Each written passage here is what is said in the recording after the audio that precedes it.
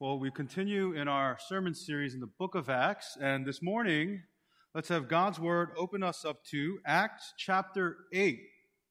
Acts chapter 8, and we will be reading from verse 26 to 40. Acts chapter 8, starting in verse 26. And if you're there, I'll ask that you please rise for the reading of God's Word. Again, we're in Acts chapter 8, verse 26.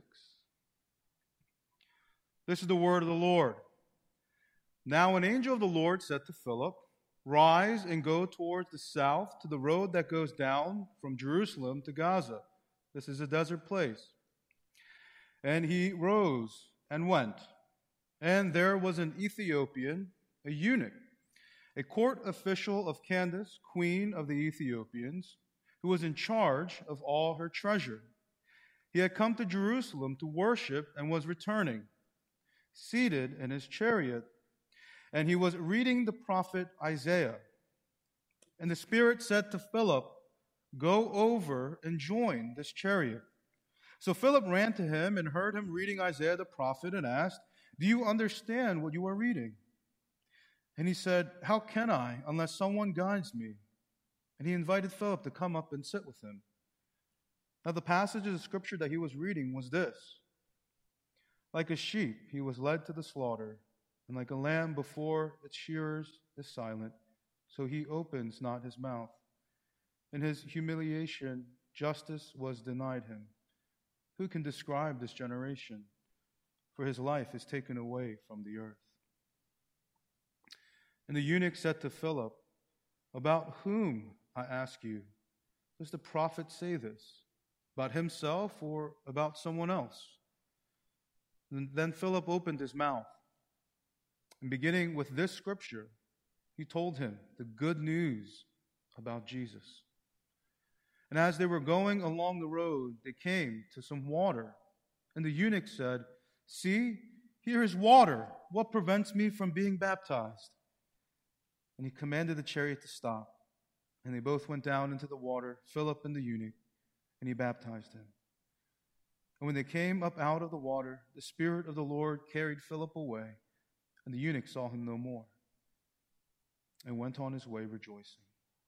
But Philip found himself at Astos, and as he passed through, he preached the gospel to all the towns until he came to Caesarea.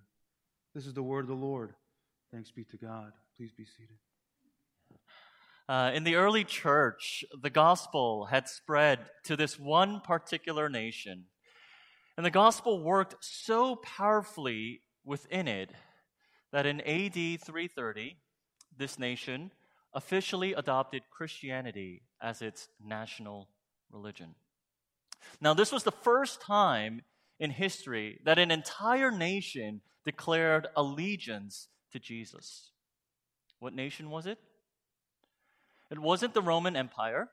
They adopted Christianity about 50 years later. It wasn't the nation of Israel, where the apostles were ministering. And it certainly wasn't the great US of A. No, the very first Christian nation was Ethiopia. And the oldest Christian church to date is the Ethiopian church. Now, what's fascinating about this history is that there was actually no missionary movement to reach Ethiopia. Paul never traveled there. Peter never wrote to the Ethiopians. The church in the New Testament had very little to no influence on all of this. So this begs the question: how did Ethiopia become the first Christian nation with the oldest surviving Christian church? Well, we don't know exactly how, and we don't know everything that happened, but we do know how it begins. It begins with the conversion of the first Gentile, the Ethiopian eunuch. The early church fathers tell us that this Ethiopian eunuch, after being converted and being baptized, would then go on to Ethiopia proclaiming the name of Jesus, sharing the good news of the gospel wherever he went. Now, what I want to do today I want to simply go through today's passage, Acts 8, and I want to look at how the gospel worked to change this individual, to eventually transform an entire nation. So how was the gospel at work in this Ethiopian eunuch, which he would then go on to proclaim Jesus among this African nation? Now, today's passage opens with an angel telling Philip to rise, go up toward the south to the road that goes down from Jerusalem to Gaza. Now, notice Philip isn't given any other instructions. He isn't given an explanation. Simply, he's told, get up and go. This is what faith often looks like. This is what obedience should look like. God speaks, and his people respond. Now, the passage doesn't tell us how long Philip traveled until the Spirit spoke to him again, but it was probably a few days. And just in case, if we didn't know, Luke tells us that the road that he traveled on was a desert road. Philip doesn't know why the Spirit is calling him. Philip doesn't know for how long he has to travel. You know, the two most common questions that we ask God are what? Why and how long? Why, how long? But Philip, he doesn't ask these questions because he doesn't need to know. Why? Because the one who called him does. And for Philip, that is enough. Further, Philip, we find, he doesn't make excuses. I'm sure he could have said, or at least as I was reading this, I was thinking about my response, what I would have said. When the Spirit says, get up and go, Philip could have said, I just came back from Samaria. I just did amazing work there. I'll pass on this one and I'll take the next one. He doesn't say, you know what? I'm just a deacon. There are all these apostles. You can send one of them. No. God spoke, and Philip responds. I think some of us, we have our lives so well planned out. We have our lives so well planned out with Google Calendars and Slack conversations and Zoom meetings. Everything is so well planned, from meal prepping to financial planning. So well organized, so well planned. To the point that when God calls us, it feels like an inconvenience and a disruption to our schedule. When God calls us, what do? We first respond by asking questions and demanding answers. How long? Why? Well, often we find that when the Lord calls in Scripture, He calls to just go forth, to obey, to respond to what the Lord is saying. See, God isn't in the business of persuasion. He's in the business of proclaiming. God is God. He does not have to persuade us that He is right. He calls. And when the Bible speaks of faith, it categorizes faith as something that's simple, something that's childlike, something that's simple-minded. But for us, we consider that to either be radical or worse, naive and stupid. But friends, I just want to remind us all this morning, when we decided to follow Jesus, He didn't hand to us a detailed itinerary of what our faith journey is going to look like. No, the decision was exactly that. It was to follow. It was to follow Jesus. And the one who follows doesn't have to know everything. We just simply need to follow. The Lord calls, Philip follows. Now, Luke continues that on this same road, there was an Ethiopian eunuch. Luke tells us that he was a court official of the queen of Ethiopia, and he had the very special job of looking after all of her treasure. Now, this eunuch further had come to Jerusalem to worship at the temple, and he was returning in his chariot reading the scroll of Isaiah. Now, there are a few things to note about this individual. A few things to note. First, this man is a very powerful man. He's a royal court member, and he works very closely with the queen. Right? There's this saying, proximity to power is power. The closer you are to power, the more powerful you are. That's why people want to live in places like New York City, Washington, D.C., where powerful people are at. Why? Because the closer you are to power, the more power you have. But this man, this Ethiopian eunuch, he's not just any court official. We know that he's in charge of the queen's treasure. So not only is proximity to power power, but proximity to wealth is also power. He's close to the royal family, and he's close to money. So the first thing we have to know about this man is he's a very powerful individual. He's riding in a chariot, he has an entourage with him, and he possesses a copy of the scroll of Isaiah. Now, some of us might be thinking, so what? Isaiah, who cares? But you have to understand, scrolls at that time were extremely expensive. It wasn't the first edition, but these scrolls were handwritten. And to actually obtain a copy, you had to be someone of position and influence. He had a scroll of Isaiah. So he's a powerful man. Second thing we know about this man, he's also a deeply religious man. We're not sure how he discovered Judaism, but this man, he was inquisitive enough to explore it, he was spiritually hungry enough to seek it out, and he was committed enough to practice it. Throughout the ancient Roman world, there were many non-ethnic Jews who converted to Judaism. Okay? Now, these people were generally genuine, sincere truth seekers. Now, there were individuals who, when they looked out upon the pagan gods and the pagan religions, they saw that it was shallow. They saw that the pagan gods were immoral. They saw that they were not trustworthy. They were deceitful. And as they sought truth, they discovered Judaism. They discovered the one true God who was creator. They discovered Yahweh, who was faithful and trustworthy, a God who was all-powerful and all-loving.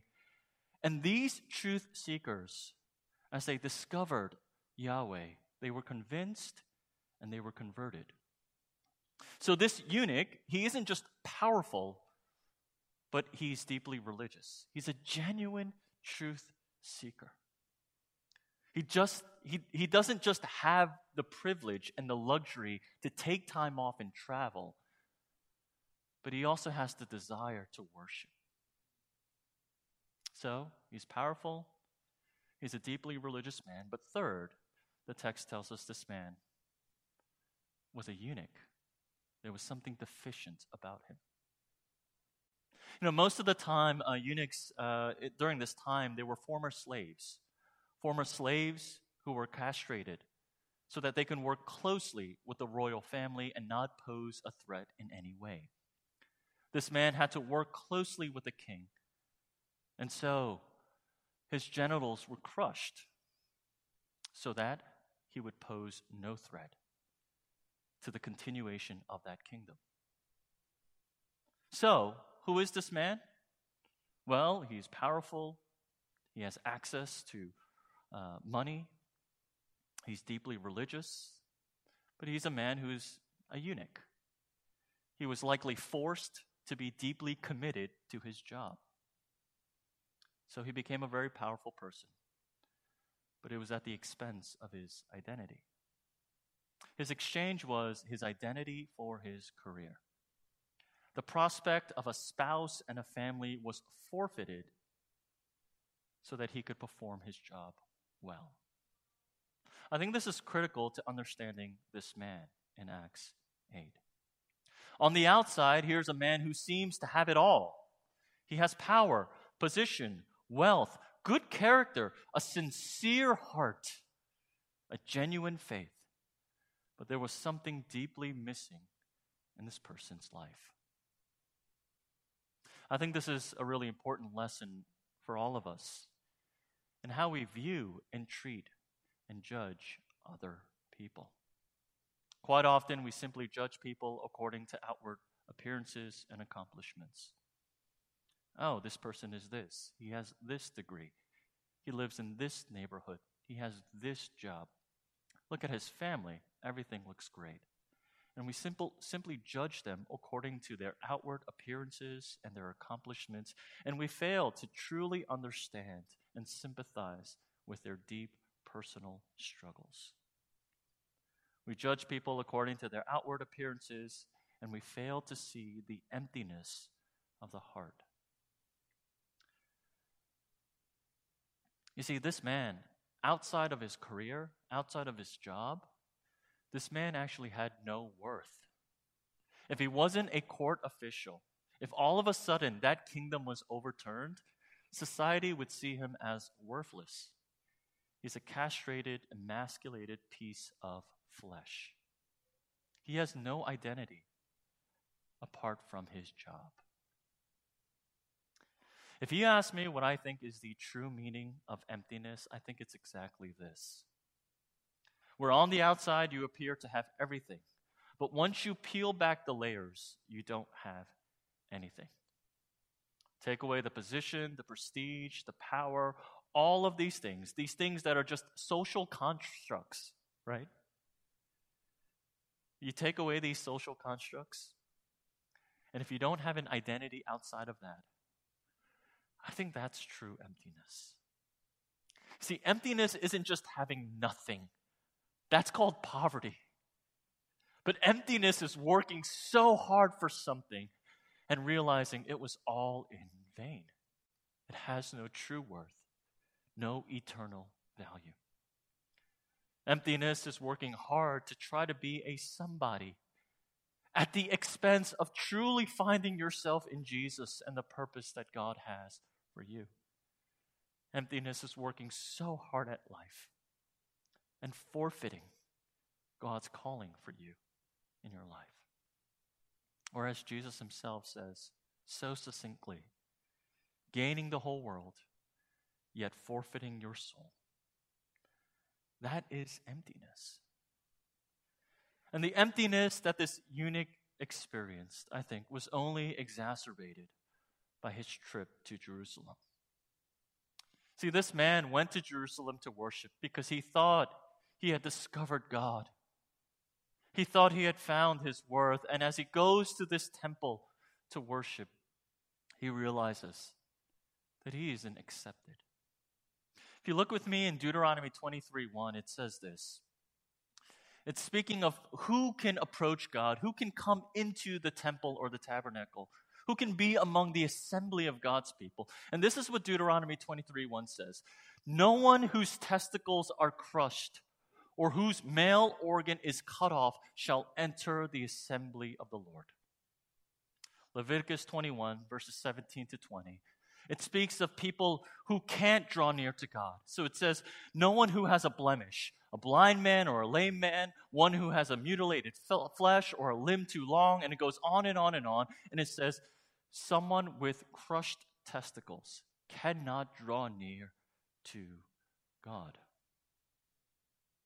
See, this eunuch came to Jerusalem to worship. He came to Jerusalem to worship, but ultimately he was denied entrance into the temple. Why? Because he was considered an outsider, an outcast, someone who was deformed, deficient.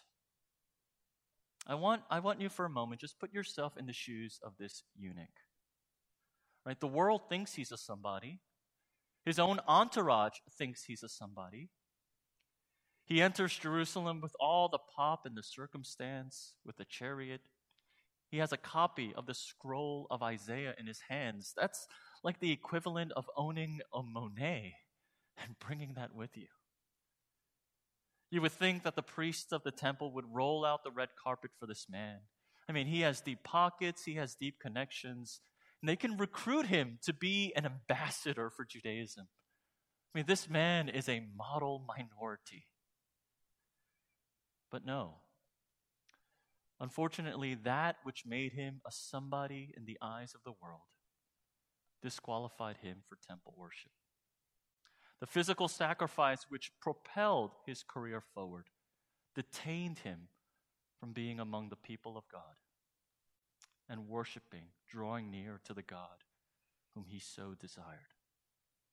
In the end, even the religion that this man voluntarily joined, the religion not of his birth, not the religion that he was forced into, but the religion that he voluntarily gave himself to, rejected him. And this is the man that the Lord was after. This is the man that God sends Philip to. As Philip is journeying, the Spirit says, go, catch up to that man. There's someone on a chariot, go catch up to him. I mean, what instructions, right? It's like, here, there's someone in this vehicle, catch up to him, and you have to go there on foot. So he's running there on foot, and he catches up to this chariot, and he asks the man, do you know what you're reading? The eunuch responds, how can I?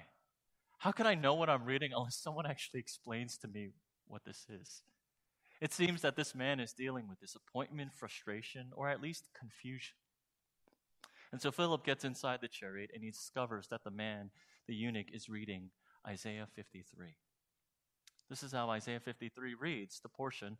Like a sheep he was led to the slaughter, and like a lamb before its shearer is silent, so he opened not his mouth. In his humiliation, justice was denied him. Who can describe his generation? For his life is taken away from the earth. The eunuch goes on to ask Philip, who is this person? See, there was something about this person in Isaiah 53 that sparked the eunuch's interest. Was it because, I don't know, it resonated with his own experience? Right? A man who was humiliated, a man who was denied justice. These are some of the things the eunuch experienced. Was it because the eunuch saw redemption in this figure?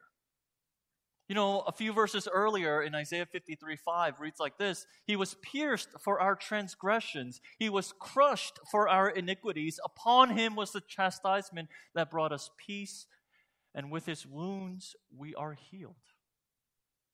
Was it something about this man whose wounds, through wounds that we are healed? Was it something that the eunuch found? Was he seeking healing? This idea of this man being crushed for iniquities. This was the same experience that this man had. And once again, we find the eunuch is curious. He's spiritually hungry. So Philip starts from this passage and he begins to tell him the good news of Jesus. He says, this figure whom God pierced for our sins, this figure whom God smitten for us, our transgressions, this figure whom God crushed because of our brokenness and deformity, this lamb who was slaughtered for our deficiencies. Philip explains, this man is Jesus. And as the eunuch hears about Jesus, as he starts to see Jesus in light of the Old Testament and the temple worship that he just experienced, it starts to make sense to him. It starts to make sense to him, not just up here, but it starts to make sense to him down here in his heart. See, this eunuch finally understood why he was denied entrance into the temple.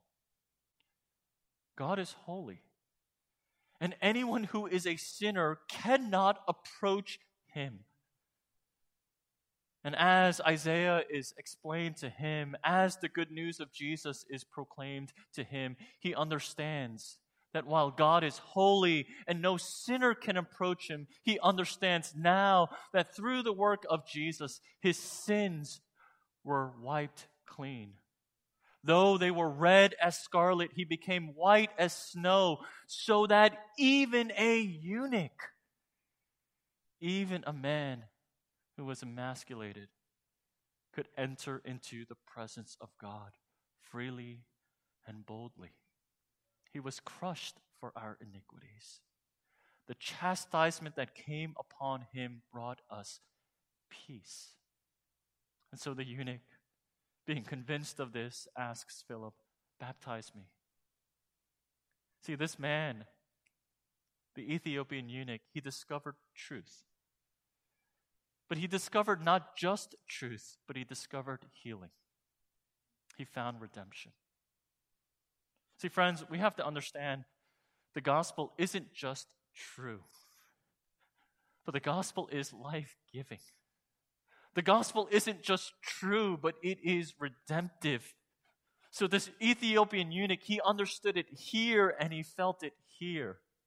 And now this man wants to make a public profession in front of his own servants and his workers. You know, you have to imagine these people who followed this Ethiopian eunuch. I mean, their master, they just saw their master being rejected. And that was probably a sore spot for them. They probably agreed, let's not tell anyone about this experience. Outside the kingdom, no one spoke about their master's brokenness. But here in this moment, the servants, the workers, they see their master hearing and accepting the gospel, and they see that this master is freed from his shame. The emptiness that the man endured, the feeling of worthlessness that this man wrestled with his entire life, the shame that this man carried alongside him. As he hears the gospel of Jesus, he sees that these things, being nailed to the cross and no longer having dominion and power over him. He says, "Baptize me." You know, I would imagine, as this man before or after his baptism, he probably kept reading. He probably kept reading the Old Testament and the scroll that he had, Isaiah. He probably kept reading it in light of Jesus and the good news that he heard. And I'm almost certain he stumbled upon Isaiah 56, which is only a few chapters later. This is what it says in Isaiah 56. God says, "Let not the eunuch say, 'Behold, I am a dry tree.' For thus says the Lord, I will give in my house and within my walls a monument and a name, better than sons and daughters. I will give them an everlasting name that shall not be cut off." See, this is something that the eunuch couldn't have missed while reading Isaiah. The promise of the gospel, that an outsider would become an insider, that an orphan would become a child, that a foreigner would have a home. And this eunuch would have something better than sons and daughters, that he would have an everlasting name with the promise that he would never be cut off. See, this eunuch discovered that in Jesus, his worth is not in what he does, his job, his career, but his worth is in who he is in Jesus. That's what this man discovers.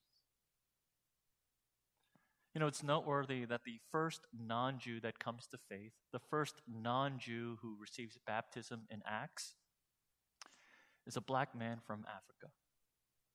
But it's not just any black man from Africa. It's a broken man, a eunuch, who had everything, who appeared to have everything on the outside, but inwardly was broken and empty. And the gospel comes upon this man, and it changes him. You know, I think Luke wants us in Acts 8 to contrast. He wants us to contrast the individual who comes right before this passage, and that's Simon. If you remember last week, there's an individual named Simon, Simon Magnus, who performed all of these great signs and miracles, and he receives Jesus, he accepts Jesus, but when he sees the apostles performing these miracles or giving the Spirit, Simon says, hey, I want that too. And you remember the apostles rebuke him and says, let your money perish with you. Then we find another man, the Ethiopian eunuch. And, I think Luke wants us to contrast these two individuals. They're both met by Philip. They both hear the gospel of Jesus. They're both baptized. And they both confess Jesus. But what's the difference between these two people? Well, for Simon, he confesses Jesus. But it seems like the real struggles of the heart, the real emptiness that he was dealing with, the real desire for recognition, for acknowledgement, for power, for recognition, he didn't allow the gospel to touch that. So that when he sees the apostles doing all of these great things, he says, I want that. I will pay you to do that. Give me that power. While this eunuch, who had everything, who seemed to have everything, the gospel touched him in that most vulnerable area, the area of brokenness, the area of emptiness. That's the difference between these two people. Church, if I can be completely honest with you, churches in America today, they're filled with people who profess Jesus, filled with people who are baptized, filled with people who confess and say, I'm a believer, I believe in Jesus. But there's a world of a difference between those who really confess Jesus and allow the gospel to minister to them in their most vulnerable, broken, shameful areas. And there are those who just accept the gospel at the surface level. And on the surface, they all look the same. But when the rubber meets the road, these individuals who allow the gospel to meet them in their weakest areas, those are the individuals who have truly been to the foot of the cross. Friends, this morning, as we think upon this individual, as we think upon the promises of the gospel, the invitation for us is the same. Will you meet Jesus in your most vulnerable areas? In the emptiness and the brokenness of your lives, will you allow the gospel to reach that far and that deep into your life? Or will you just come to church this day, worship and hear the preaching, and just go on your way, living your life through the prism of that same brokenness, of that same emptiness? The invitation for us this morning is to come to Jesus in that area of vulnerability, in that area of brokenness, and allow the gospel to speak into it, to ultimately bring healing and redemption for your life. Listen to him this morning. Come before him this morning. Would you join me in prayer at this time?